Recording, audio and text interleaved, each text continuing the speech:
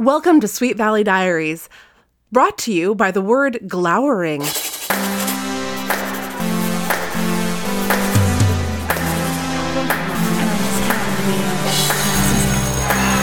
Sweet Valley Super Thriller number 2, On the Run. So does that make me Miss America? Hi, well, what do you know about this, gladiators? This is an episode about a super thriller. I bet you didn't see that coming. Surprise! I'm your host, Marissa Flaxbart, and I am joined by one of my very best friends who I finally wore down. Thank you for being here, Nick Riley. Hi. Hey. Was that how you would characterize this, that I wore you down and now you finally conceded to appear on Sweet Valley Diaries? I'll admit that is pretty accurate. I just appreciate your wit, and I appreciate that sometimes you listen to this podcast, so you have actually a lot more background on Sweet Valley High than many of my guest readers. But I'm trying not to let that taint the experience. Oh, okay. Well, I hope it doesn't taint the experience, too. So were you thrilled by Super Thriller number 2, On the Run? You know, when I saw the words Super Thriller, I kind of thought that was just a bit of marketing, but hoo boy. It does live up to the title. Yes. So we're going to talk through the whole plot of the book, but I wanted to give a little bit of background. So Gladiators, and Nick too, the first super thriller book, which I recorded with my dad, it was called Double Jeopardy, which I'm sure somebody was sitting on at the Sweet Valley High offices for a long time. Like, oh man, one of these days we're going to name one of these books Double Jeopardy because it's about twins. It's perfect. But in that book, it's set up that the Wakefield twins have a summer internship at the local newspaper. And this book continues that same kind of universe. It's the summer. That's confusing in its own way because presumably it's the summer after junior year. But as soon as we go back to the main schedule, that's all junior year again. So the events of this book, as far as I can tell, don't really have any effect, or can't have any effect on the main timeline of the books. I was a little perplexed that it's just called The News. The Sweet Valley News. Bold choice of a name. Well, it does what it says on the label, I guess.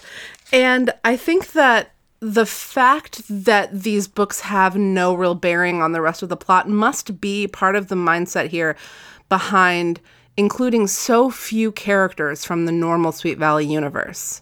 Like who do we have? We have obviously Jessica and Elizabeth and the Wakefields. Could you make any heads or tails of Adam Maitland? No. In fact, his introduction was quite baffling to me. There's a lot of information thrown into a very short period of time with him.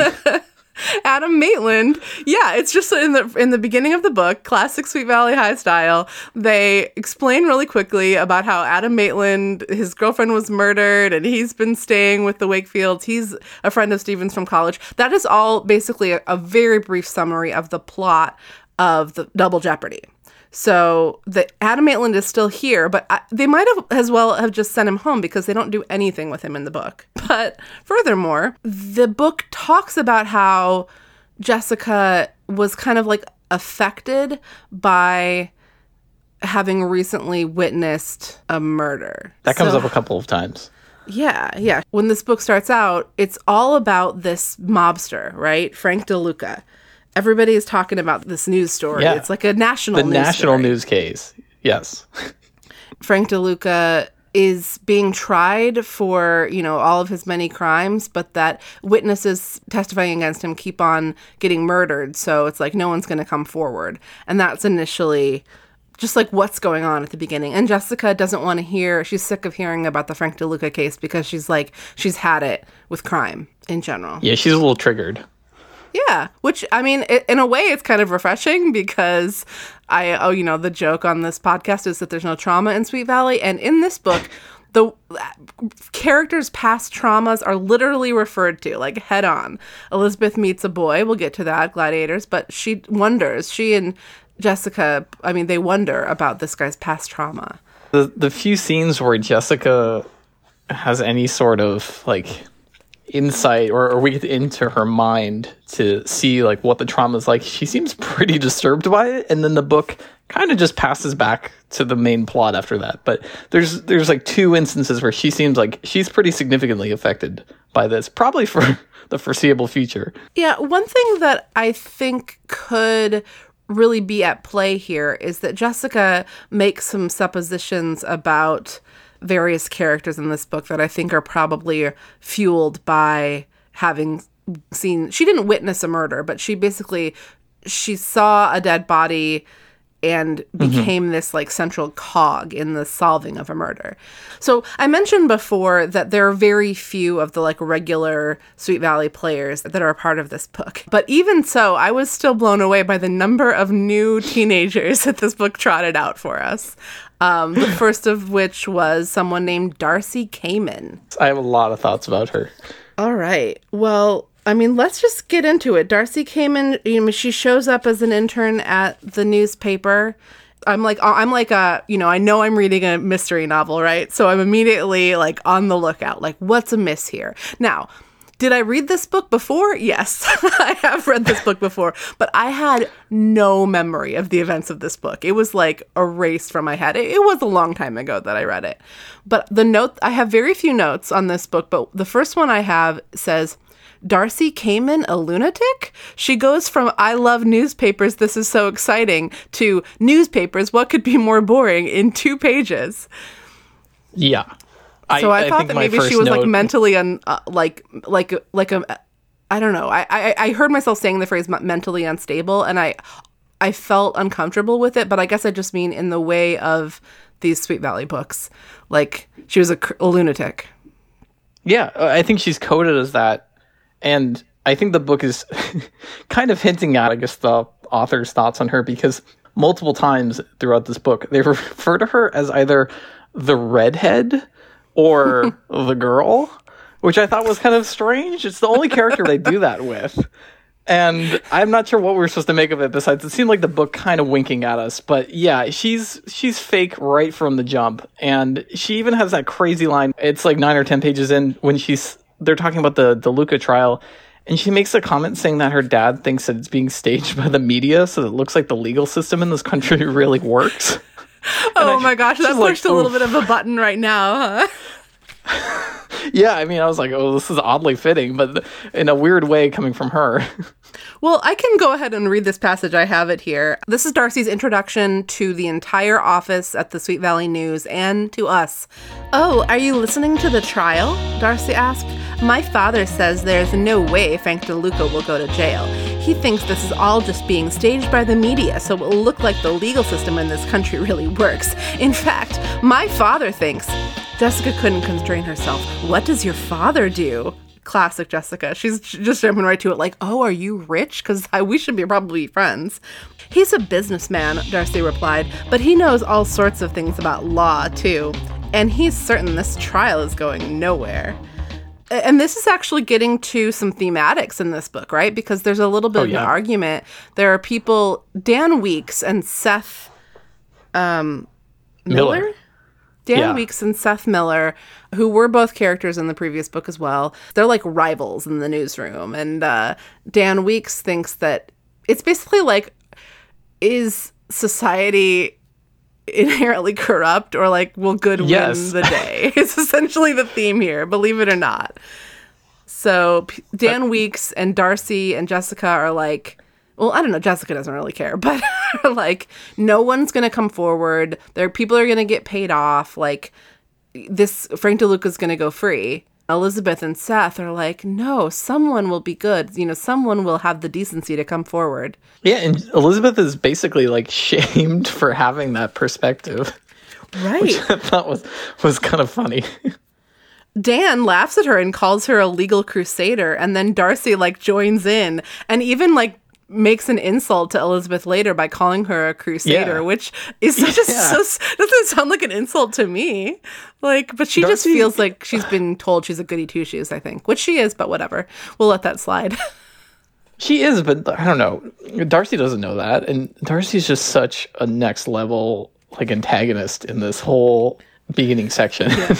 Well, so I was really ready to like have her be the bad guy because of this weird like mood swing thing she's doing. But as the book unfolded, I realized that it was really just that she's an opportunist. When she's right there in front of the boss and the people she's trying to impress, she says that working at the newspaper is exciting and she loves it so much. As soon as she's out of the office and just gabbing with Jessica, who she sees as like a kindred spirit, she's saying she thinks it's really boring and she wishes her dad could have gotten her any other job, which her dad just like the introduction of her getting this internship is like, well, my daddy knew somebody at the paper, so he got me this job right away. Even though, she's from Ohio. She just moved to town from somewhere near Toledo. That detail will be important later. Yeah, she's from Ohio. I mean, I'm guessing this is intentional, but like Jessica and Darcy are almost identical characters in this book. They are two sides of the same coin, and it will lead to a point later I'll make where there's like one funny difference between them, but it was crazy that they painted them as such similars. Like everything from how they felt about this internship to like how they treat men in this book. It was just striking how exactly similar the two of them are. Right. And it struck me as upsetting because, you know, Jessica is normally, like, she questions Elizabeth's attitude and decisions a lot. But in this book, Darcy is openly, like, a bully, essentially, to Elizabeth. Yeah, she's hostile. She is rude to her. Like, Elizabeth says, the girl clearly doesn't like me. But, like, Darcy, she's got bully energy. You know, it's not that there's something about Elizabeth that she dislikes. It's that she's decided that she's going to, like, play tricks on Elizabeth. What are some of the things she does? She puts the dictionary on Elizabeth's desk and then complains openly that she can't find the dictionary. Or something like that. Something like that. But then there's the whole saga with the coffee, where she gives her the wrong order purposely so that she brings a coffee that her boss is allergic to because it has creamer in it. Yeah, so here's that part. I'll read it. This is Dan Weeks talking. If you're not too busy, would you mind going downstairs to the coffee shop for me? I need a caffeine fix, and I've got my hands full right now. Trying to hide a frown, Darcy put down her magazine. She was in the middle of a good article in Ingenue magazine, her favorite, on how to win and keep a man. Getting coffee was the least appealing part of being an intern, she decided. It was so degrading. Sure, she said, forcing a smile. You like it black, right? That's right. I hate anything in my coffee, Dan said. Thanks, Darcy. I really appreciate it. Here's some money. Get yourself something, too. So then she immediately turns around. She sees Elizabeth, gives her $1. So I don't know how much Dana gives her, but she gives Elizabeth $1 and tells her to go get a coffee for Dan with cream and sugar. There was so much about that passage. Obviously, the Ingenue magazine article is funny on how to win and keep a man. That's a character detail. But I also think going to get coffee is probably is a really nice part of an internship because it means that you get to leave the office for a minute. And they all hate it. Yeah, and it's funny that what we learn, and I was alarmed, but these kids are unpaid interns. Yeah. Which wouldn't be nearly as shocking if they were doing a little bit less work. But like the reason I'm getting into it is because Darcy's reaction to this being demeaning points to the fact that these girls are being asked to do, or guys, if there is a male intern that pops up later, but they're being asked to do like real research and journalism, like real, like they're holding the paper up with their work. They're copy editing it too. Yeah. Oh, that's one of the worst things that Darcy does. She comes over and asks Elizabeth, is this the thing that you needed to turn in to Dan? And Elizabeth says, oh, yes, but I'm not done yet. But Darcy snatches it out of her hands, gives it to Dan, and then says, oh, I think there might be some mistakes in the last paragraph. And Dan is like, oh, there are, Elizabeth. Be sure to read more carefully. I was just like ready to, I texted you that my blood was boiling. I was so mad at Darcy. Well, and at that point, the book goes through a series where it's just like one after another instance. There's probably like 4 or 5 of them in a row. And at some point, you're just like, Elizabeth, you need to be petty back and just take her down a few pegs here. Yeah. Elizabeth keeps on saying she's not going to be a baby about the Darcy situation. She's going to be professional. But it's when we finally get a peek into Darcy's perspective, it's clear that Darcy's just trying to have some fun. Like, she doesn't even really have a personal vendetta against Elizabeth. She's just so bored at work that she has to liven it up. She's bored, and she doesn't like that she doesn't like that Elizabeth takes it seriously. Because Darcy doesn't take it seriously, and it makes it unfun to be at work. In last week's episode, we were talking a little bit about Elizabeth's gossip column, and Book 52 shed some light on what the gossip column was like. Well, that comes up in this book as well, even though this book was written before Book 52, but regardless, Darcy brings up the gossip column just to, like, make fun of Elizabeth. She pretends that she cares about being a serious journalist and is like, oh, Elizabeth, don't you work on the gossip column or something on your paper? And then Elizabeth gets all defensive and has to, like, explain, oh, it's not really a gossip column. Like, she feels embarrassed about it. And Darcy doesn't care about journalism at all. So she's literally just starting shit. She would be perfect on a reality show. Not even that. She brings it up purposely in front of Dan and Seth to make Elizabeth look bad. They're all out for lunch or dinner or something at, like, a local diner. I thought this was a cute detail. They call it the Press Club, but the book tells us that it's not really called the Press Club. It's just what they call it because and I just thought that was really cute. Like, the diner that the newspaper staff, like, lower rung workers go chill out, they cutely call the Press Club. But all of this Darcy stuff was leading back to my original point, which was that Jessica keeps on telling Elizabeth that she needs to give Darcy a chance. Like, Darcy's not so bad. She's one of the nicest girls I've ever met. Even though Jessica is present for most of this bad behavior from Darcy. And then once she understands what Darcy's been doing, she changes her tune to, you're going to need to apologize to Darcy. You don't want to get on the wrong side of a girl like that.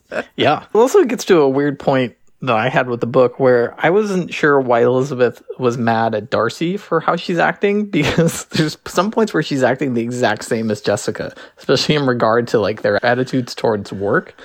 And so, oh my gosh. Well, like, try telling Elizabeth Darcy, that. I feel like you should be mad at Jessica. Yeah, she should have been madder at Jessica. Sometimes you want these girls to, like, have words, and instead Elizabeth is just like, Jessica will never change. There was no use trying to talk reason to her. Yeah, she has a part later in the book where it's like one of the many times she talks about the concept of, what is it called? Identical opposites. And that's a common phrase in this book. That Jessica and Elizabeth are identical opposites. Yeah, and she says, like, even though we're identical opposites and we act completely different, like, I still, like, just because she's my sister, like, I have some sort of kinship with her, or I feel protective of her. I mean, sometimes that's the thing that makes me the most angry in this series, and sometimes I think that is the glue that's holding the books together. Because if Elizabeth didn't forgive Jessica for her many flaws, or if Jessica really, like, had it with Elizabeth and could never get over it, like, they would just be a constant rivalry. It would be a very different kind of series, but man. Well, we can actually continue the plot summary by going back to this moment of coffee, because the story really gets rolling when Elizabeth goes to get this coffee for Dan, that she asks for cream and sugar, and she meets a boy named Eric Hankman. Yes. And then she has to go talk to Eric Hankman again a few minutes later because she takes the coffee to Dan Weeks, and he says he's escalated it from hating anything in his coffee to he is allergic to cream. There are two very important details that I feel like we have to discuss when we talk about his introduction. Okay. Eric Hankman's. Yes. The book describes him as being unusually handsome. But at that point, they have described every single male character as being handsome in this book. So either he's reached a new stratosphere of, like, Ohio rugged good looks, or this book is just really throwing out the superlatives. But then the more baffling thing is that when he gives her the coffee, a full coffee cup, he puts it in a paper bag and gives it to her. Oh, that's true. That is weird. Oh, also the coffee costs less than $1 because she has a single US dollar bill that she gives him to pay for the coffee, and he gives her change. which I thought was special. I can't get over the detail either, because later in the book, he will give a series of coffees into like a paper tray. And so I thought maybe I read it wrong. So I went back to this page again. But no, sure enough, it says he puts it into a paper bag. And I was so baffled as to why that would happen. That does seem like a recipe for disaster. I don't know, maybe some sort of historical coffee practice. But here is a description of Eric Hinkman, because I know the gladiators are really anxious to hear what this very sexy man sounds like. So listen carefully, because the subtext is important here too. Elizabeth's glance kept coming back to the boy. He was unusually handsome and very appealing. He was tall, 6 feet, she guessed, with thick dark hair, hazel eyes, and a strong jaw. He smiled at the customer in front of her, and she noticed he had a dimple in his right cheek. Elizabeth laughed inwardly at herself. It wasn't like her to pay so much attention to a boy, especially someone she didn't know. And she had been concentrating so hard on him that when it was her turn to order, she felt herself blush. "Hi," he said, smiling directly at her. "Can I help you?" So they start talking, and she finds out that he is a writer. He's a poet, especially. And yes. But there's something a little weird about him, like there's just something a little strange about Eric Hinkman, but she can't put a finger on it. Well, it's probably that he's from Ohio, but she does not make that connection. Yeah. So what did you think when he said that he was from Ohio? I was like, really? Did the writers of this book not know any other states? Like, how are... I just wanted to add that Eric Hinkman says that he's going to be a senior at Sweet Valley High in the fall. So that means that he's in the same class as Elizabeth. So, and Darcy too, right? So they're all these kids are the same age. They're all from Ohio, and they're moving to Sweet Valley this summer. It's like an influx. I had suspected that somehow he would be related to Darcy, but that does not pan out to anything. But it just seems so odd that the book was going out of its way to point out Ohio. Well, I think that must be why. Like, he's from Ohio. And I think that somebody must have thought it's too big of a coincidence if they're from the same town. And Ohio is a big state that has several, like, smallish metropolitan areas. So they use that geography so that when Darcy starts calling a friend of hers named Sue, who lives near Shaker Heights, which is where Eric is from, right? Am I getting all those details right? Yeah.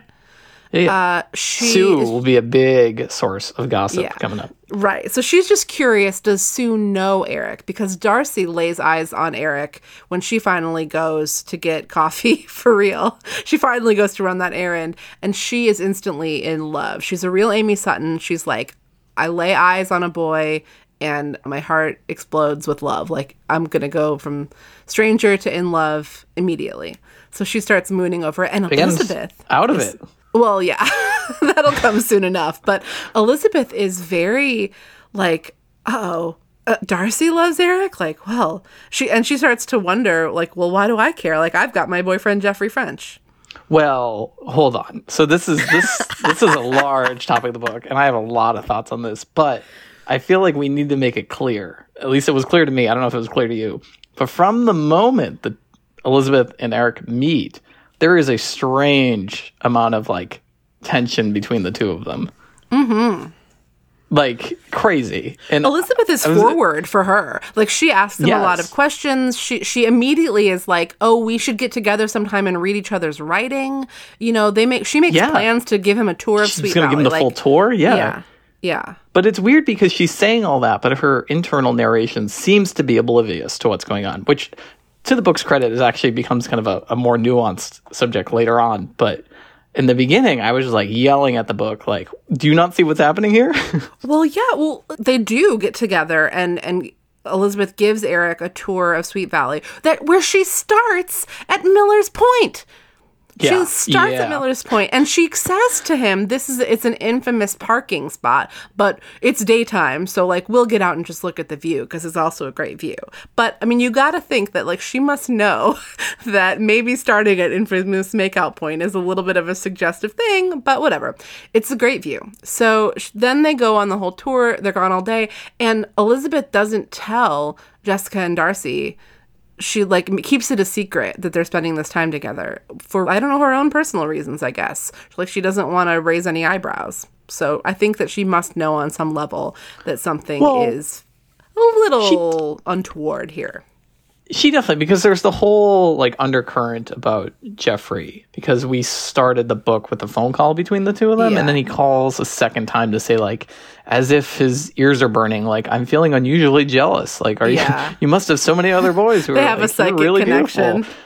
Yeah. It makes you wonder but what then, he's up to up in the San Francisco Bay. Listen, he's teaching the bunk how to canoe. Yeah.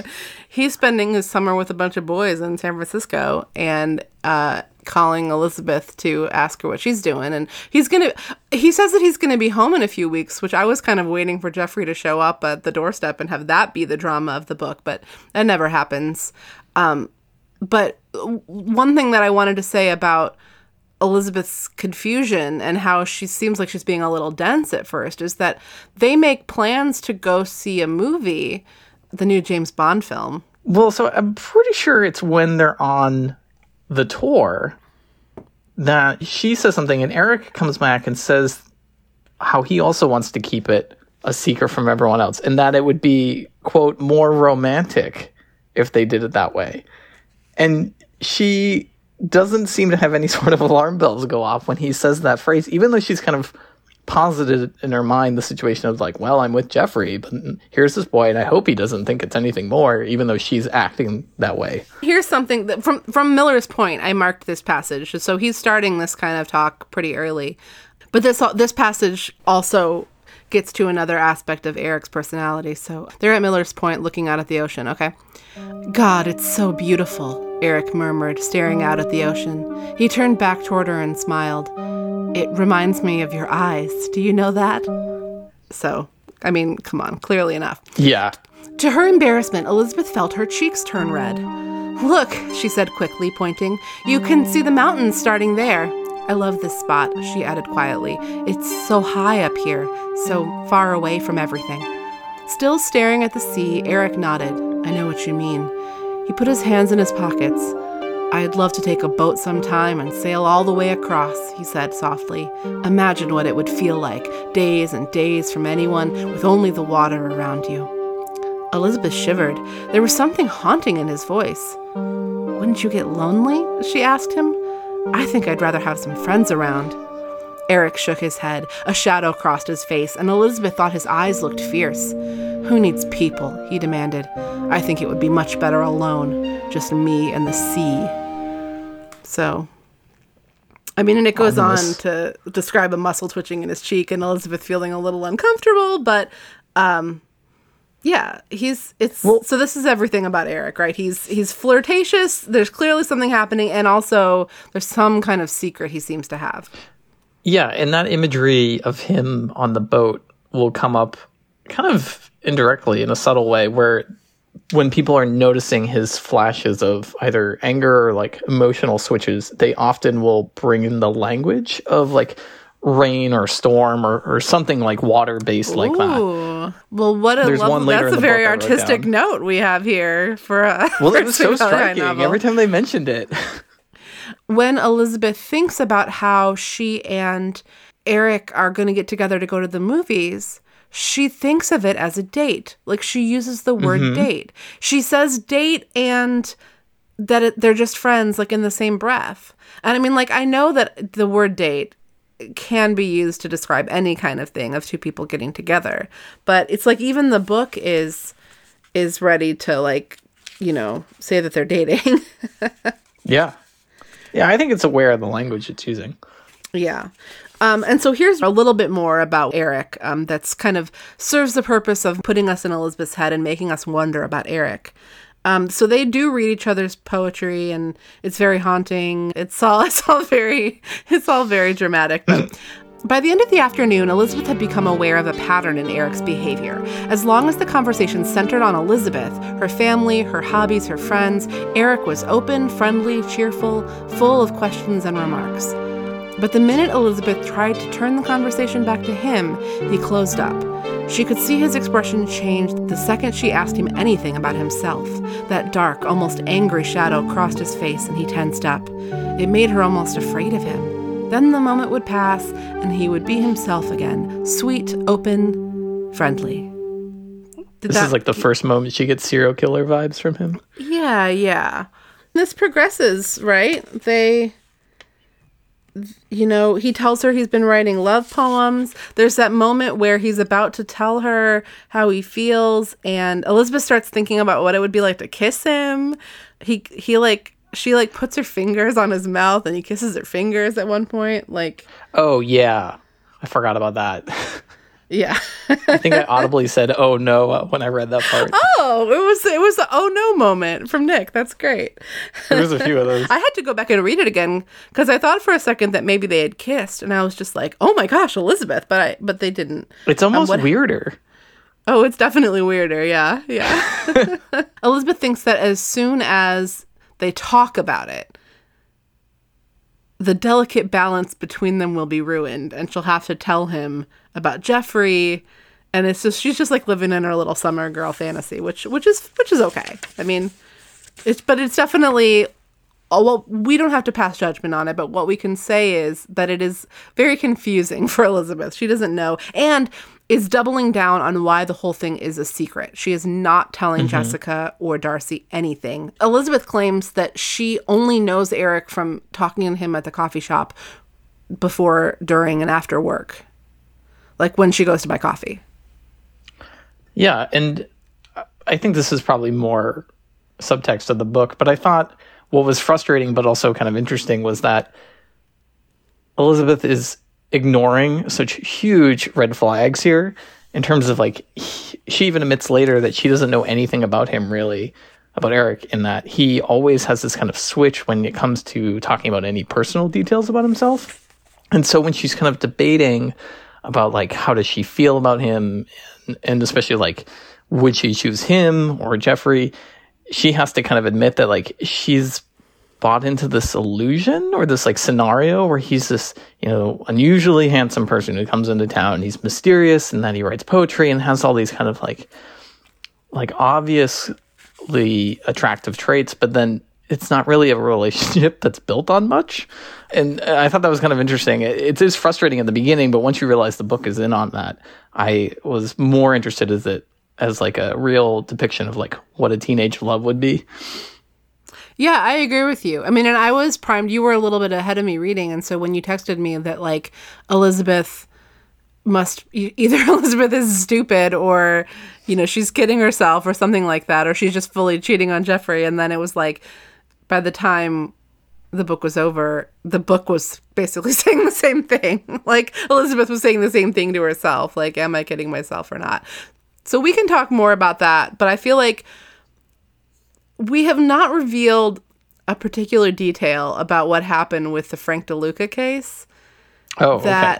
I don't know if we should talk about it now or not, because it's a bit of a Chekhov's witness. Yes. I mean, it's a little weird at the beginning of the book that there's all this talk about the Frank DeLuca case at all, right? It has nothing to do with Sweet Valley. Yeah, it seems like it's setting up that thematic debate you were talking about earlier. Are people fundamentally trustworthy or are they corrupt? And then you're right. It seems like the book just drops it for a long period of time because it reaches what you think is some sort of conclusion. And which also I feel like we need to talk about. Is that legal strategy a real thing? Which legal strategy do you mean? That you can just have surprise last-minute witnesses? I don't know. I think it might be. It just seems so odd that wouldn't this have to be agreed upon or something that you can just secure a witness on the second to last day of trial and they just show up? That's a good question. I don't know if here, surprise witnesses are an acceptable okay. Yeah, I guess you can have. There's an article from AmericanBar.org, the title of which is Examinations at Trial, Fun with Surprise Witnesses, and fun is in scare quotes. So I'll have to read that article at some point, but I think all right, strike it from the record then. Maybe it's one of those things with juror selection where you only have so many rejection, people that you can reject or something. I don't know. I don't really know. Neither of us are lawyers, gladiators. If you know about how surprise witnesses work, go ahead and write in, and maybe we'll talk about it in a future episode. Educate me.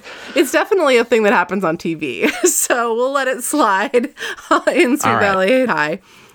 But so the surprise witness in this case is this guy named Dr. Ryan, who was like a doctor that cared for somebody who he was, I mean, not emotionally, but like physically cared for one of the previous like witnesses who had been killed after saying he was going to testify against Frank DeLuca. And this doctor basically is just like a linchpin by coming forward. You know, he makes himself, he basically is single-handedly responsible. His testimony is responsible for getting the conviction. Well, it's like his testimony, the book is oddly specific about the situation, but it's like he's the doctor of this person who developed some sort of like early onset diabetes, I think is what the book says. And he, over a series of time, wrote down basically what was happening and how the DeLuca guy was involved in this criminal underworld, and then left the note with Dr. Ryan. Yeah, which right? all seems and then very Dr. Ryan suspect. like provides a note and they get a handwriting analysis on it. Yeah, handwriting it's, like, analysis. Very intricate. Yeah, it seems like it would be dubious evidence at best, but it works. And I think, I mean, maybe the jurors were desperate to put Frank DeLuca away. I don't know, but it seemed like everybody knew his guilt except for the legal system. yeah. Well, and the whole world was watching it. It was like the O.J. Simpson trial or something. Like it was on the news, was on the radio. There's a scene early on in the book when Elizabeth turns on Jessica tries to change the station and Elizabeth like smacks her hand away. So that's something that happens at the beginning of the book. So just forget about that for now, gladiators. It might not be important at all. Who knows? So Jessica and Darcy, they have their own little plot with Eric Hankman now, which starts with Darcy's interest in him. Did you notice that we had an LA sports team? I imagine you did notice. Oh, when they mentioned the Dodgers? Yeah. Somehow Darcy has 2 tickets to a Dodgers game, and she has Jessica go ask Eric. I don't know. It's very convoluted. Darcy's trying to go on a date with Eric to a Dodgers game. This is another California detail, but do you notice right in the beginning of the book, they talk about Jessica having exotic schemes, including accompanying her friend Lila to Carmel? Yeah. I was confused why Lila's it in was Carmel exotic. for this summer. I don't know, man. Maybe to Jessica it is. She's 16. We'll cut her some slack. Although she has been to France. So who knows? More exotic than France. Eric turns her down because he's already got plans to go see this new James Bond movie, which is probably the movie The Living Daylights. Ooh. With Timothy Dalton as James Bond. Good research. Good callback. Thank you. And Timothy Dalton giving a little bit of a Eric Hankman vibe. Looking at a picture of him right now, he's got a cleft chin. Oh, really? He's got a doesn't he have a cleft chin, or am I making that up? Anyway, I don't know. I can't remember. Forget about Timothy Dalton. Away. So Darcy, as soon as she thinks that, okay, well, Eric isn't in love with me, she pretty much drops him. She does this weird scheme where she is over him, but still tries to get him to go to a Dodgers game with her. And this is one of many times where she recruits Jessica to do it for her and basically says, like, I don't know how you're going to do it, but just do it. And Jessica, in a very strange twist, gets annoyed with Darcy for not being fully devoted to Eric. But it's exactly the same thing that Jessica has expressed in this book, how she feels towards other men. So it's, in fact, one of the things the two of them bond about in the beginning and why Jessica likes her. So it's such a strange note that she's annoyed at her for it. That's funny. Although I guess that is a thing that really happens, right? Like there are certain qualities that one has oneself that when you see it in others, it's attractive, and certain qualities that you have on yourself that when you see it in others, you really don't like it. Perhaps even because it reminds you of something you dislike about yourself. Although I don't think Jessica would say this is something she dislikes about herself. No, she's attracted to it in Darcy until Darcy makes her do something about it. And then she doesn't like it anymore. Yeah. Well, Darcy switches her allegiance to yet another new boy, Andy Sullivan, who is a freshman at Stanford, but he doesn't matter to this book at all. He shows up. He's a red herring. He's one of the many interns that work in this building. Yeah. Everyone in this town seems to work in the Western building, including all of the unpaid interns. Yeah. Well, they called the Western building because it's literally the only building on the west side of town. No, I made that up. All right. So Darcy, when she goes and takes matters into her own hands, she starts teasing Eric about his writing, and she starts looking at his journal, and he like scolds her and like takes it away, and then she like teases him by ripping a page out of it, and it's a love poem, and that he tells her he wrote for her about her to get her off the scent, I guess.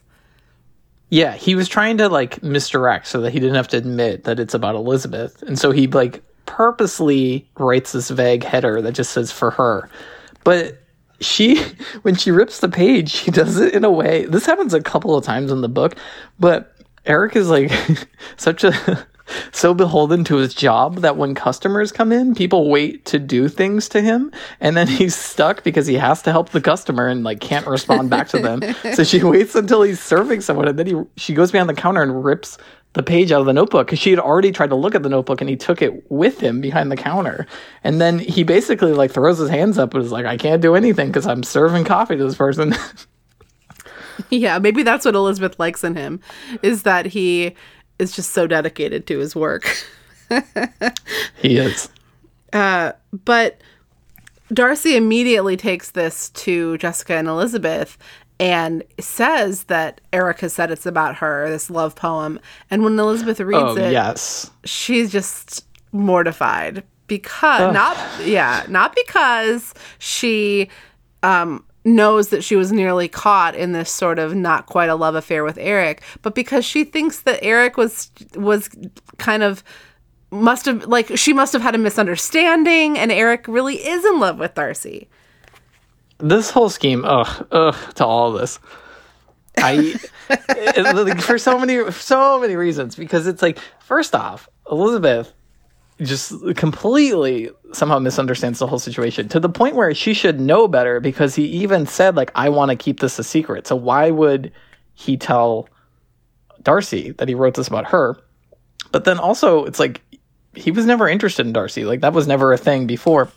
But Darcy's even saying in the situation, like, I don't even care about Eric. Like she's announcing to both Jessica and Elizabeth that she has already moved on and that she's just playing with Eric here. So it's like, why even matter? But this is also one of my least favorite plot lines in any form of media, where it's just like a fight that's caused by someone's misunderstanding or like misperception. Oh, yes. And no one does anything to clarify. Like if someone had just asked the question, this whole thing would be solved. And yet it becomes a larger issue because of it. And I was just yelling like, no, at the book. This is like the axis point around which the entire Sweet Valley High universe revolves. So it is often live in that universe. It's challenging sometimes. Here's a little bit of insight into Elizabeth's perspective here. She could barely focus on the words below. So Eric really had written a love poem to Darcy? She felt terrible. How could he? What about everything he'd said the day before to her? Didn't it mean anything? Then the next page later, by Tuesday evening, Elizabeth was in a terrible state about Eric. She had thought about nothing else all day and had deliberately avoided him, going out by a different exit so she wouldn't have to walk past the coffee shop and run into him. Every time she imagined him with Darcy, she got more upset. And not just because she didn't like the thought of Eric being interested in Darcy, though that was certainly most of it. Elizabeth was also upset because her own reaction was so strong, and that meant facing up to the fact that she must have some feelings for Eric that went beyond mere friendship. So Elizabeth is in a state, but she can't tell anybody about it. So around this time, the Wakefields decide that they're going to invite Mr. Hankman and Eric, so Eric and his dad, over for a picnic. And they're also going to invite some other neighbors of theirs. And what were their names? The Beckwiths? The Beckwiths, yes. So Mr. and Mrs. Beckwith. And Mr. Beckwith... This is Rosie the nosy neighbor over here. Yeah, Mr. Beckwith keeps on telling Mr. Hankman, I'm sure I saw you somewhere. I'm sure I recognize you. And Mr. Hankman keeps on saying, No. We skipped an important detail, which is that Jessica and Darcy go very quickly from Darcy interested into Eric to Eric is maybe a murderer. So shall we get into that? Yeah, because Sue is coming in hot with some details. Yeah. So you'll recall, gladiators, that Darcy has called her friend Sue to find out if Sue knows anything, if she knows this Eric guy. Like, she wants to get the scoop. And Sue explains that, okay, sure, I don't know who Eric is, but guess what? There was a terrible murder in my town, and a girl was murdered by her boyfriend, and the boyfriend is on the run. They don't know where he went. The boyfriend's name we later learn is Chris Wyeth. Sorry, the boyfriend, meaning the murderer's name is Chris Wyeth. And this is revealed over a series of phone calls, though, with Sue. Sue is like, it's like a slow drip of info. Yeah. Darcy says that she's going to call Sue from the Wakefields, but she'll call collect. So don't worry. Sue's family Because she has money. Wealthy. Her family has money. Yeah.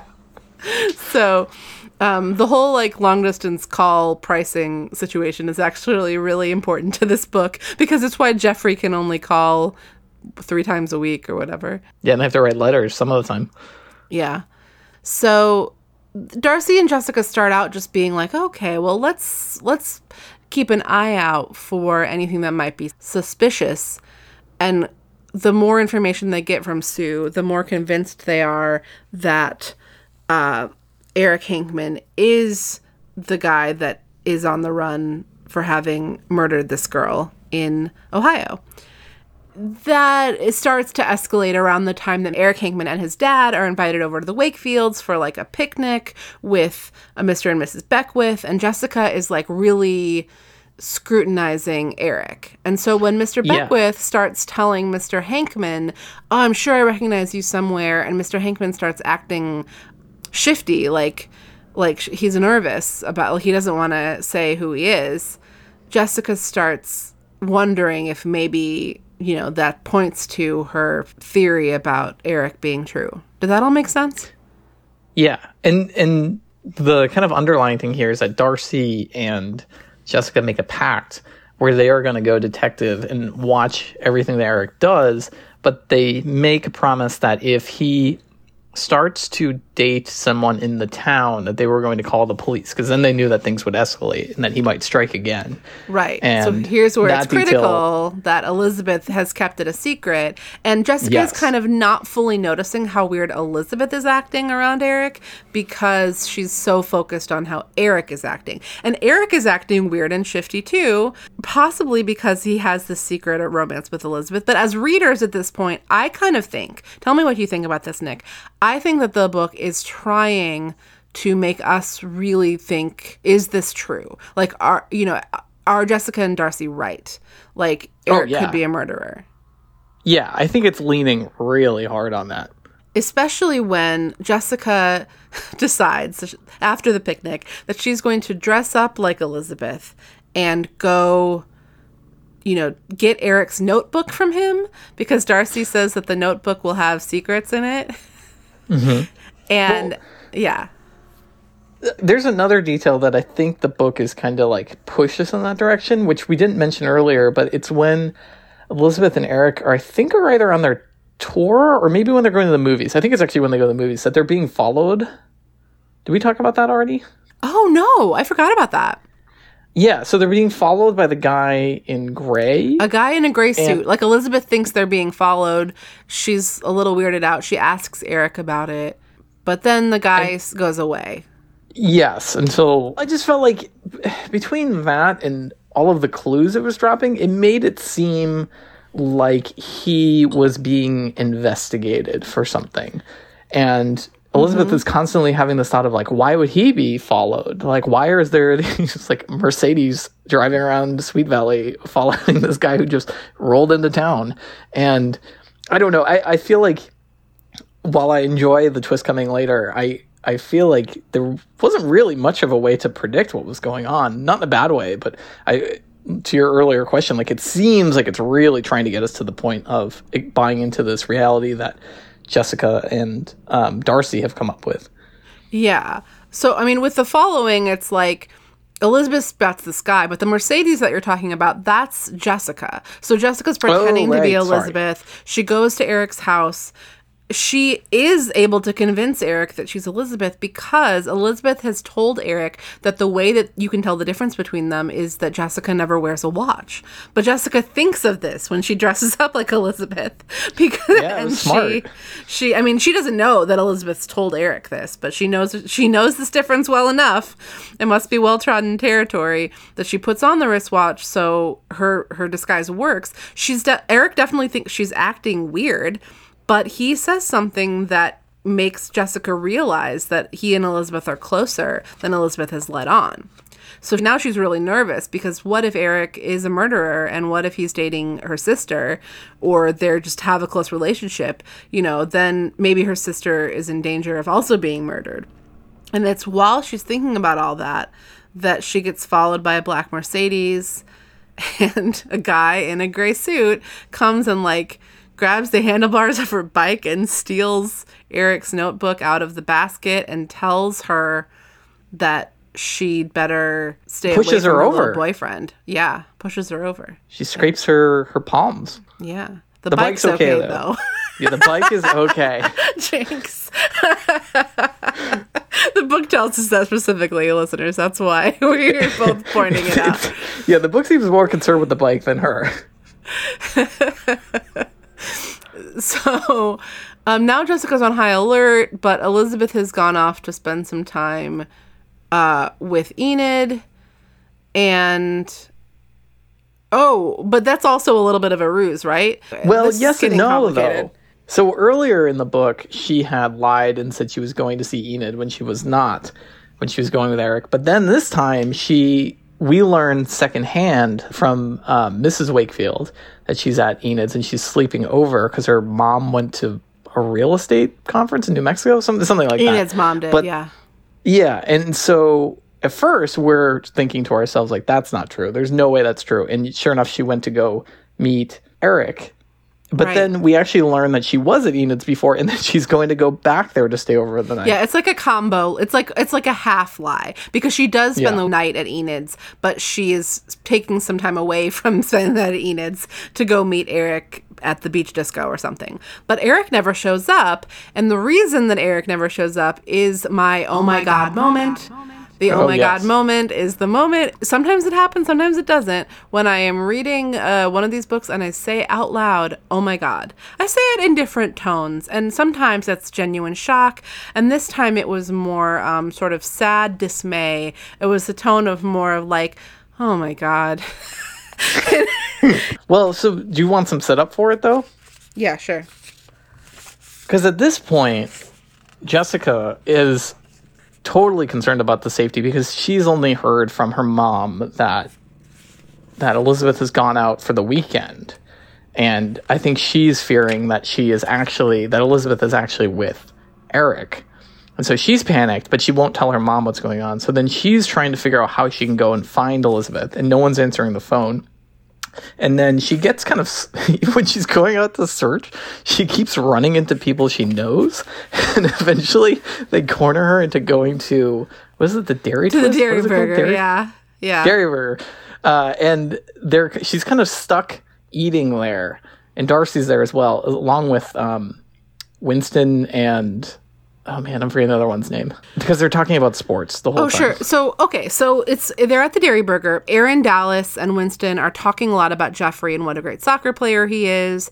Jessica is really trying to steer the conversation away from Jeffrey and Elizabeth in general, which I think is kind of interesting.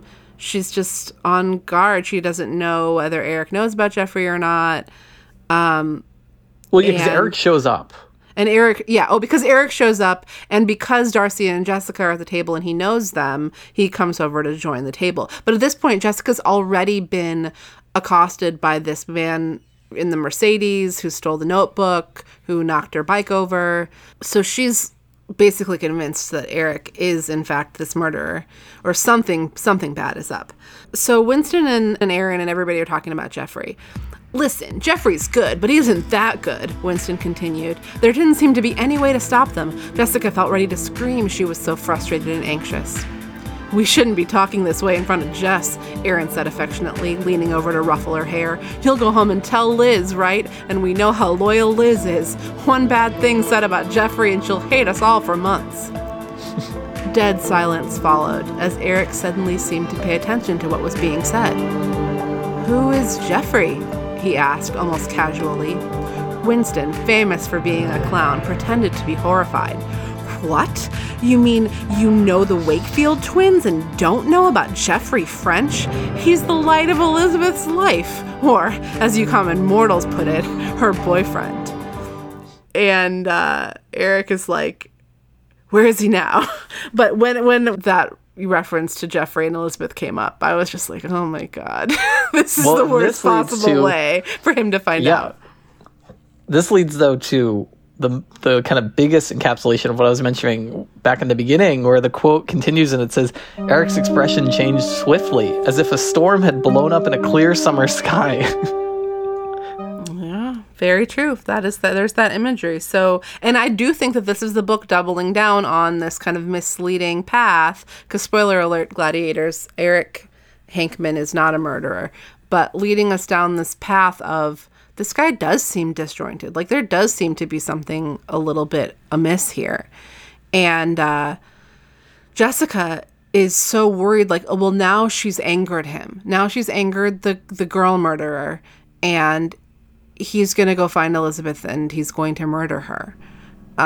So luckily, she can put her mind a little bit at ease, because Enid and Elizabeth go up to Enid's aunt's cabin in the woods for a night. So Elizabeth is far away from Eric. But there's one thing that happens before that, though. Okay. When Elizabeth is waiting at was it beach disco? Yeah, at the beach disco. So she waits for 50 minutes and then realizes that he's not coming, because she knows Eric would always be early. And when she goes to leave, she notices a car following her again. And it leads into the second chase sequence of this book after the bike chase sequence. And she eventually pulls off, it seems like, to some like wooded area or something like that. And this guy gets out in a car behind her and approaches her and seems to flash an FBI badge. Yeah. And is asking about Eric. And she doesn't really have a lot of information to give him. And eventually the guy just kind of goes on his way. But then she's really perplexed as to what could be going on here. Yeah. And so she goes home. Oh, Jessica has left a note at Enid's house, but Enid's cat has chewed the note so that it is illegible.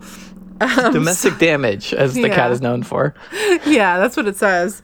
The cat's name is Muffy. And the book tells us that Muffy is famous for this kind of domestic damage, but that's a little bit of reverse engineering here on the book's part. I never heard of Muffy's existence before, and we've had books about Enid and Enid's household. So, at any rate, Enid tells Elizabeth that the whole thing can wait to be sorted out with Eric on Monday, and Enid doesn't know anything about. I mean, Enid and Elizabeth, neither of them know anything about Jessica and Darcy's theory that Eric Hankman is Chris Wyeth, the girl murderer. Yeah, and on the flip side, Darcy is telling Jessica that they have to basically wait to go to the police because that they don't really have any proof. Yeah, and Jessica's true, they don't. Basically like, what more would I need? Which is crazy because she has nothing at this point. It is interesting following on the heels of the last book too, because the last thriller, because Jessica got in trouble for making up stories. Yeah, in that book. I wrote down this line because I thought it was funny, but she said, "One more bit of proof, and wild horses couldn't keep me from calling the police." Okay. There's a funny moment where the book describes that Darcy, who having just come down with a cold, is eating a bag of peanut M&Ms to try to fortify her strength. Yeah. And then she doubles down and says her strategy is just to eat as much as possible. Yeah. I don't know why Darcy had a cold exactly, but I guess so she could be home to get a package from I mean, she does really have a cold, but I mean, why did the author of this book create a cold for Darcy? I'm not sure, but she's waiting. Sue is sending her in the mail the composite sketch of the composite sketch of Eric Hankman, or not Eric Hankman, the composite sketch of Chris Wyeth. And so that Darcy and Jessica can see if he resembles Eric Hankman. And Darcy gets this envelope, and guess what? He looks kind of like Eric Hankman. This generalized composite sketch kind of looks like him. Yeah. So Darcy rushes to the Western building to show Jessica the sketch. Meanwhile, Elizabeth is talking things out with Eric, and Eric is like pulling her into a back room firmly. Like Elizabeth says, "You're hurting me." It hurts her. Yeah. Jessica rushes to the coffee shop, and she overhears this, I think. She overhears Stop You Hearing Me and calls out Elizabeth, and Elizabeth is like, "Jessica needs me. Like, that's my sister." And Eric's like, "You wanted to talk." I mean, Eric is really angry, right? Because he's angry about Jeffrey, and like Elizabeth has been lying to him, or has, a lie of omission or whatever. But as the readers, even, we're not sure exactly what's happening now. Like, so sorry. I'm sorry, Gladiators. Maybe I shouldn't have told you.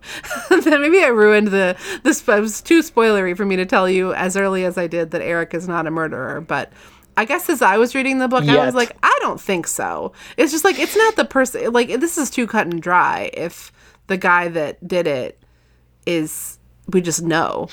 Like, I don't know. This scene really tips it into the favor of he might be a murderer. Because not only is he pulling her by... So just to clarify, there's going to be so much that piles up here in a few short pages, but this is the first instance where after Jessica sees him pulling Elizabeth forcefully out of the coffee shop, they are running down the street, and then Eric pushes Elizabeth into an alley, and then like forcefully covers her mouth, and Jessica and Darcy are chasing after, but they don't see them go down that alley, so they keep running past. And Eric basically is like pretty threatening and saying that like Elizabeth shouldn't make any noise to attract their attention. And at that point, you're like, what is going on here? Yeah, I had the moment where I was like, was I wrong about him all along? Like, is this gonna be another book where it's gonna be just like the last thriller, and Jessica and Elizabeth are like, having to fight off some strong young man with a lead pipe? Yeah.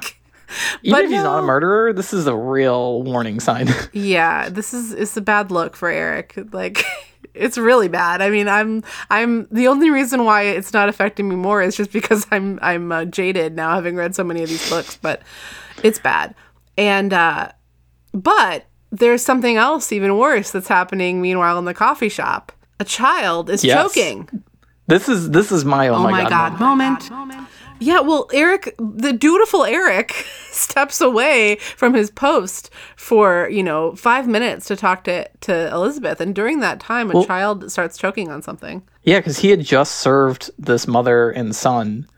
Timothy, as we'll learn his name is, served him. And then they step away. And it's only when he has pulled Elizabeth into the alley that then Jessica and Darcy are like, what are we going to do? We can't find them. And so they decide to run back to the Western building, which I guess is a couple blocks away at this point. And then it's when they get back to the building that, is it Mr.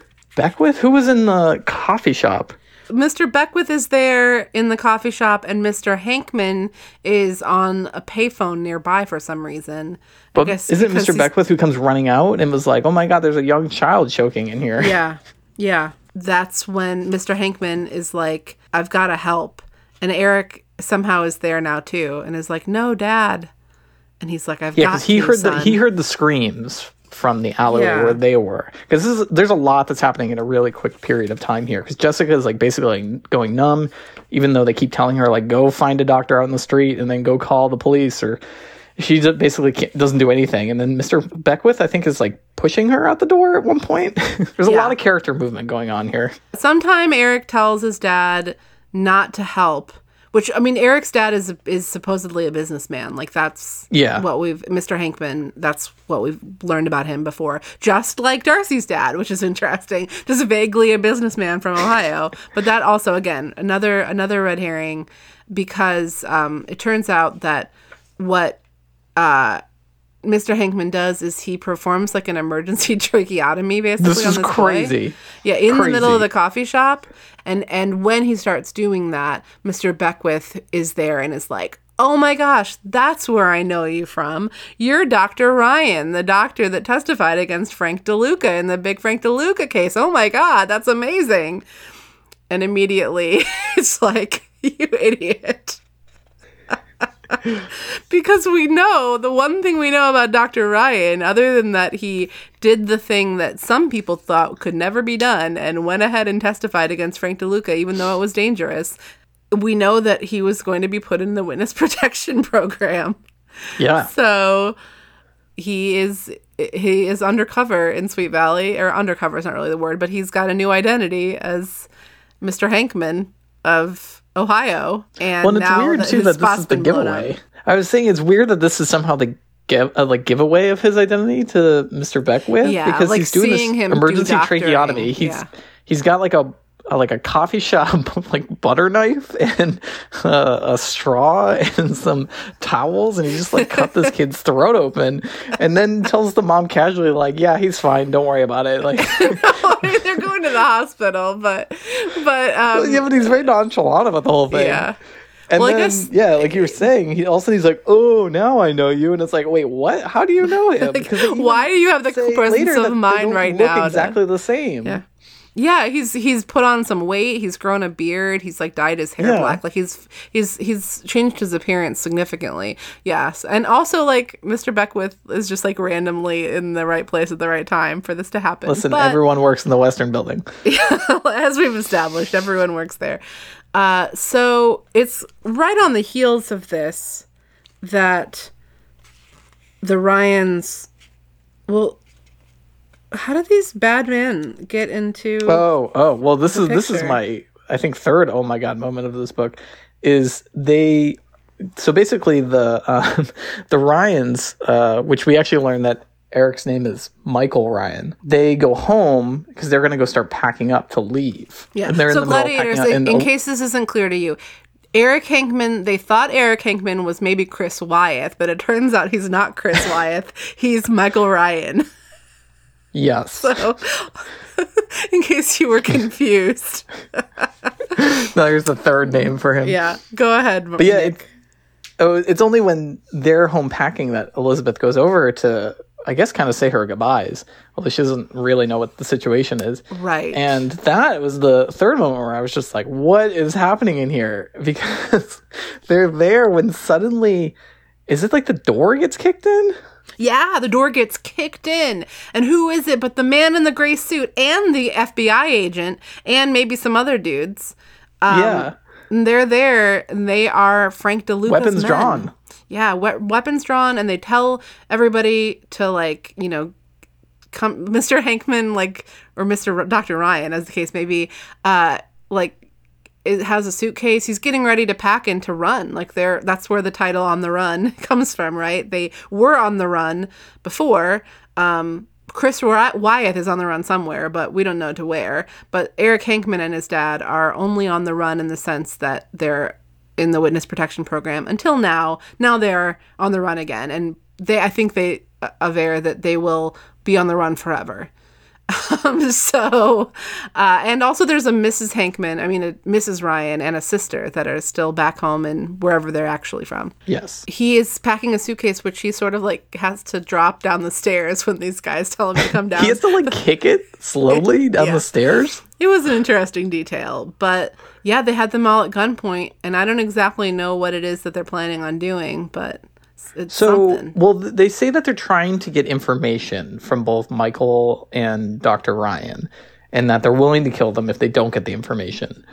But then they send Michael and Elizabeth upstairs to the den while they are going to interrogate the doctor. And it's there that we have maybe the fourth oh my god moment of the book, which is when they talk about the good neighbor security system. Yeah, let's find that part, because this is where Elizabeth is laughed trying to out loud. convince the Ryans that they don't have to leave, because Sweet Valley, like, they might, they're saying everywhere we go, someone will find us out and like rat us out, and there'll be eyes. Frank DeLuca has men everywhere.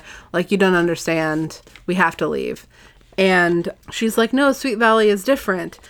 But then, of course, these guys come and kick down the door, and it's like, oh, see, this is exactly what we were afraid of. Somebody did rat us out, and now they're here already.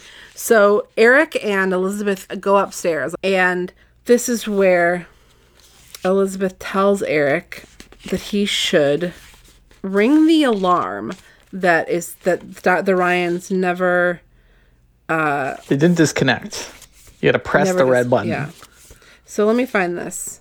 Elizabeth draws on her long and vast history as a home security expert. Yeah. Just so striking to me how quickly she launched into this whole speech about how the system worked.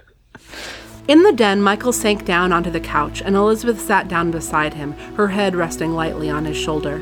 What could possibly happen now, she wondered. There seemed to be no way out of this awful mess. She let out a long sigh, then gasped when she saw a small alarm box on the wall behind the coffee table. Michael, look! Your father never disconnected the alarm system the last owner of this house installed. Push that red button, fast! What is it? Michael demanded, staring skeptically at the box. Elizabeth reached around him and pressed the button as hard as she could. It's called the Good Neighbor System. When you push it, it goes off in 6 other houses in the area that are also part of the network, and in the police station. It's completely silent, so they won't know downstairs. Then one of the neighbors will call and say the first part of the password to your father. If he doesn't finish it, they'll come running right over to make sure he's all right.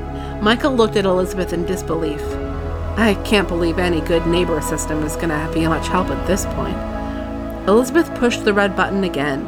It can't hurt, she told him. Michael, don't you have any faith in people at all? Michael shook his head. Not when I think that one of those so-called good neighbors must have told those creeps downstairs where to find my dad and me. How else did they find out where we live? Elizabeth was aghast. No one would have told them, she cried. Michael, you can't believe that. So... anyway, I just wanted to give a little sense of it does come back to this thematics. Like, Michael can't believe that such a system would work. Elizabeth is like, no, your neighbors do care about you. And she's pressing this button. So I did a little research to see if this was a real thing. And while I was able to find some evidence of security systems becoming popular in the 80s that did connect directly into the local police station, I couldn't find anything by this name, at least. It didn't. I was just curious, like, is this in any way a real thing? So, Gladiators, is this if you've heard of such a thing. Contraption? Yeah, it should be. But Gladiators, if you have any knowledge of some kind of similar kind of alarm system, I'd love to hear about it. But the phone rings, and Elizabeth is like, you see, it's working already. And this leads to my 5th, oh my God, moment of the book. Go on. Oh, man. Okay, so the phone rings, and the kidnappers tell Dr. Ryan that he should answer it, but act normal. Otherwise, they threaten to kill him. And so he answers, and the neighbor, whose name escapes me right now, but tries to ask him for the password, and he just says, like, oh, I think you have the wrong number. It hangs up. And so in the span of what seems like maybe 30 seconds or so, all of a sudden the door busts open, and a dozen neighbors come rushing into the room and rip all the guns out of the hands of the 3 men who are there. And it suddenly turns into like an action movie where they're like wrestling over the guns and trying to disarm everybody going on. And then the police show up with 2 cruisers, and Jessica and Darcy are somehow in the backseat of one of the cruisers. Somehow. I don't know how that happened, but... yeah, it all happens real quick. I mean, and the book explains that there was nothing that these gangsters could do because they were so greatly outnumbered. Mm-hmm. But still, it seemed like a bold move on the part of all of the... I guess all of the neighbors. I mean, I guess the gangsters would have had to kill everybody? I don't know. Yeah. Sorry, if it's not clear, the neighbors rush in unarmed. Just open the door and just do like a charge straight ahead. Well, we know that these gangsters are armed because they come in with their guns drawn. But then luckily, as Nick said, the cops show up pretty soon. So And we find out that it wasn't any of the Sweet Valley residents that ratted out the Ryans to Frank DeLuca's men. It was just some other tip they got from somewhere else. Well, it wasn't any of the neighbors, but it's insinuated that there are criminal underworld elements that exist even in Sweet Valley. Yeah. I also reveal kind of the big information there. Yeah. About Michael Ryan. Oh, yeah. Or I guess Chris Wyeth, I should say. Wait, is that what? Chris Wyeth. They finally put a pin on that story. Yeah, tell us. They reveal, because the information is brought out that Jessica and Darcy had suspected that Michael / Eric was Chris. God, what a confusing sentence. And everyone's like, what are you talking about? And someone, I don't know if it's a police officer, mentions that Chris Wyeth had been arrested the night before. So case closed, I guess. There's no murder on the loose in Ohio. And Darcy says, yo, I guess Sue is not the most up-to-date gossip source, like information source. Which seems like she's really throwing her under the bus. I don't think Sue is guilty in this whole situation. Well, that's a pretty Darcy move, right? Like, nothing can ever be Darcy's fault. You know? She should just go home and get back in bed. Rest up and keep eating peanut M&Ms. She's still roaming around the town, spreading her cold germs to everybody in sight. That's the epilogue to this book, is that all the police officers and all the neighbors in this neighborhood have a cold now. To say nothing of the awkward conversation of that she already called out of work and then showed up at work anyways. Yeah. So, like, she couldn't have faxed the composite of... or just called the office and said, like, hey, it looks like him. It looks like him, yeah. Yeah, that would have worked. Well, so now Elizabeth and Eric have to have a heartfelt goodbye. And I had to laugh a little bit because, you know, Elizabeth is going to have to think long and hard, the book says, about, you know, she's going to have a conversation with Jeffrey where she, you know, comes clean about all this. And I definitely, like, smiled to myself when I was reading about that, because I was like, and it's never going to happen because time doesn't exist, at least not in a straight line, not in this series. But it's funny, too, because Darcy's the one who brings it up very, like, nonchalantly in the office. And then like, that's kind of a personal question, don't you think? Yeah, it's a personal question. It's none of your business. And then she's basically like, it's too soon. Like, the emotions are too raw for me even to think about having to admit this to my boyfriend. And it's like, I don't know. That seems like avoidance to me. Yeah.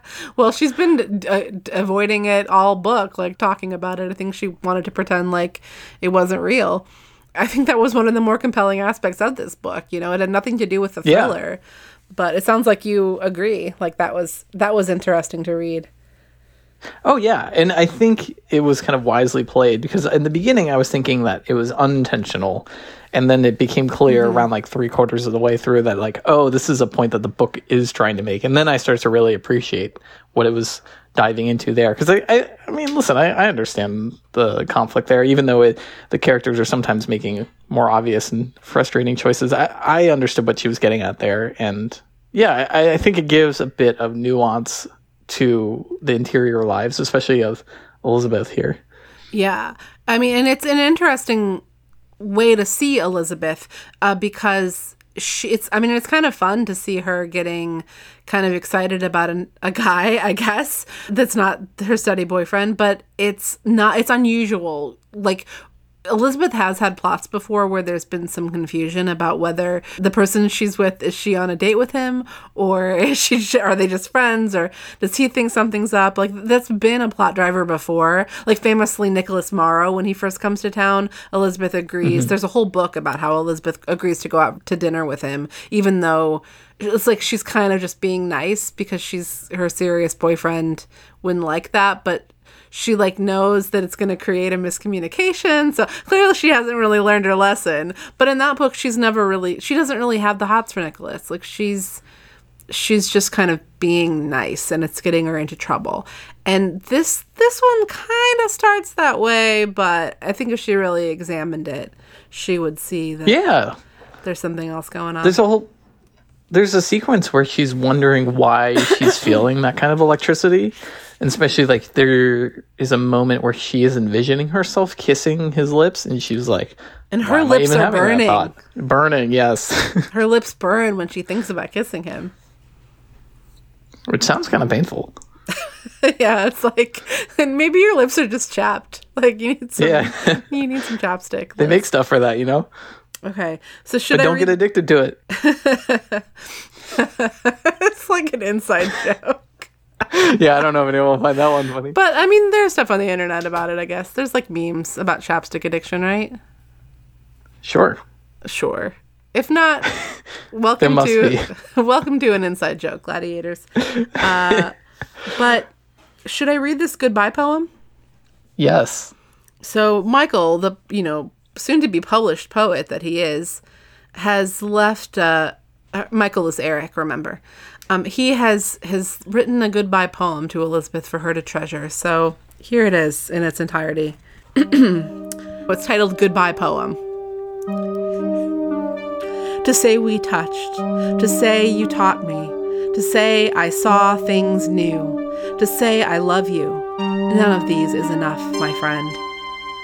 For your world, with all its light and hope, couldn't prepare me for this sorrow, this saying goodbye.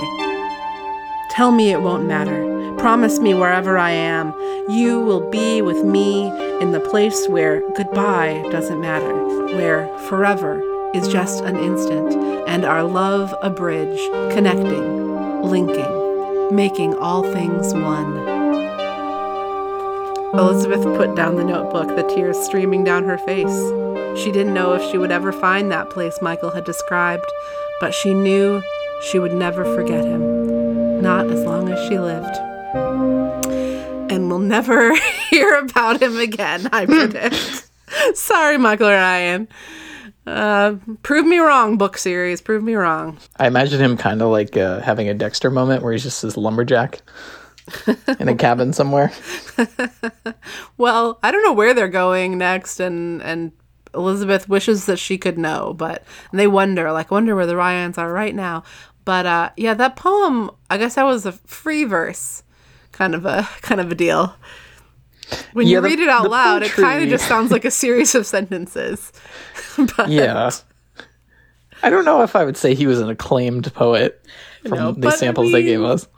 He tried. He's 16. I mean, he's no teen poet laureate, but... And he was very self-conscious about it because he started off by saying that it wasn't very macho in like a very like self-deprecating kind of way. I loved that because Elizabeth says, do you remember what she says back to him? When he says it's not very macho, she says, who cares about macho? And I was like, yes, Elizabeth. Heck yeah, Sweet Valley High. That's what I want to hear. That's pretty forward thinking for 1988. Yeah. Macho was all the rage still, I think. You know? I mean, in some quarters, we were all supposed to be pulling ourselves up by our bootstraps. Yeah. Reaganomics, man. Margaret Thatcher. 1980s. What a time to be alive. Oof. Well, I think that pretty much brings us to the end. I do wonder if Andy Sullivan, who's the intern, the Stanford intern, is going to come up in the next book. Because, man, otherwise, he's really doing nothing in this volume. Yeah, he's introduced really just to be the target of desire for, like, a couple of pages. Yeah, I mean, you wonder a little bit, like, oh, is he going to be actually, like, he's the teenager that, that killed this girl back in Ohio, and he's made up this really fancy interesting. CV for himself? That was the thought I had. I didn't have that thought, but it's probably because he shows up so late in it that I just was already resigned to the fact that it must be someone we've already seen. But in fact, it's no one. It's no one. Well, Nick, I think we made it through. Welcome to the world of Sweet Valley High readership. I hope you enjoyed your experience. I did. It was, you told me it would go quick, and it did. I was, especially the last, 50 pages or so. Yeah. It was hard to keep up with what was going on. There were so many twists. These thrillers are really a tale of two halves. Like, the first one can be kind of a slog. Like, what's all this random information, in this book? Like, why are we following this mafia trial? And, who are all these new characters? And what are they doing? And where are we now? And then the second half is just, you're just turning page after page, trying to see how the thrilling plot unfolds thrillingly. Exactly. Since this is your first and possibly only episode of Sweet Valley Diaries. Oof, oof. Oh no, I just thought maybe I wouldn't convince you to read another one. No, you're not. This is not me grading you on the fly about your performance on this podcast, but just a thought that maybe if it was, since it took us, 50 plus episodes to convince you in the first place, that perhaps When you put it that way, jeez. perhaps you won't want to read another one. But I mean, there are more thrillers down the way, so I'll never say never. If you're in, I'm in. But even so, I think that it would behoove me to ask you if you consider yourself more of a Jessica or more of an Elizabeth. Oh man, this is a loaded question, and I've had a feeling you were going to ask this question. I mean, I think it has to, by default, be Elizabeth. Like there's not even a question to it, but I will say that Elizabeth is really pushing my buttons in this book, especially with her lack of awareness of what's going on. So it did frustrate me, but if I had to choose between the two, I think I would say Elizabeth.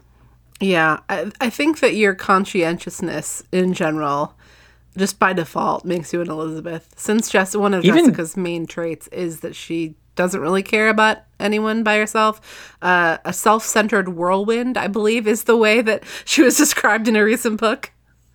That tracks. Even if it's just for workplace behavior, I have to go with Elizabeth. Oh, right. Like, everybody else is just standing around blabbing, and she just wishes that Darcy would shut up for a minute so that she could focus on getting some work done. That definitely is like big Nick Riley energy. At least work energy. Yes. Sorry. We don't have to talk about it. How about this? Let's call it an episode. Thank you so much for doing this, Nick. You're welcome. It was fun. Yeah. Yay. I had fun too. And this was fun to read. I'm cramming in a few episodes, recording a few episodes in a row right now. And I read this book in a day, and it was easy. It went down smooth. It's smooth. It's a lot of action. Yeah. Gladiators, thank you so much for listening. I hope you enjoyed this kind of change in format. I know that in the past we've only talked about special edition books when it's been on hiatus, but I just thought it would be fun, and like the scheduling worked out such that I thought maybe we could try to catch up so that at least chronologically, by the time we finish season 6, we will be in around the same place. Maybe we can continue chronologically going forward. Let's see. Remember, if you have any like information about a Good Neighbor systems, or yes, if you're a lawyer and you want to tell us about how surprise witnesses work, like if you're an attorney, I mean, I know a lot of lawyers actually. Like it's kind of ridiculous how many lawyers I know. So I could ask one of them. Don't brag. No, I think it's strange. I think it's genuinely strange. At any rate, I still want to know if you have any insight into surprise witnesses, or even more so, Good Neighbor systems. And you can tell me by sending me an email, sweetvalleydiaries@me.com, or by visiting Instagram, where we're at Sweet Valley Diaries, or on Twitter at Sweet Valley. You can visit sweetvalleydiaries.net.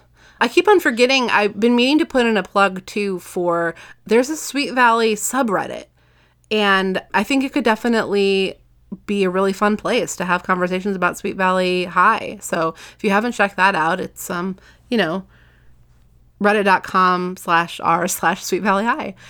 And I feel like there was something else about me. Oh, I know what it was. I have a newsletter. It doesn't really have anything to do with Sweet Valley High or Sweet Valley Diaries. Sometimes it will. But if you want to subscribe to my newsletter, it comes out every week. It's called Metaphoria, and you can subscribe by visiting flaxbart.substack.com. And I will put a link in the show notes to that. I would love for Gladiators to subscribe to my newsletter. You can find out a little bit about what's going on in my head outside of the world of Sweet Valley High. Although, again, sometimes the newsletter will be about Sweet Valley High. And thank you very much to all of you that have already subscribed to the newsletter and to the podcast. Me. Like you. Thanks, Nick. I appreciate it. Tell your friends about that, and even more so about Sweet Valley Diaries, the podcast. We'll be back with you next week with another exciting installment. Until then, remember not to jump to too many conclusions about whether the new boy in town might be a murderer. With that, I will say adieu. Bye. Bye, Nick. Bye.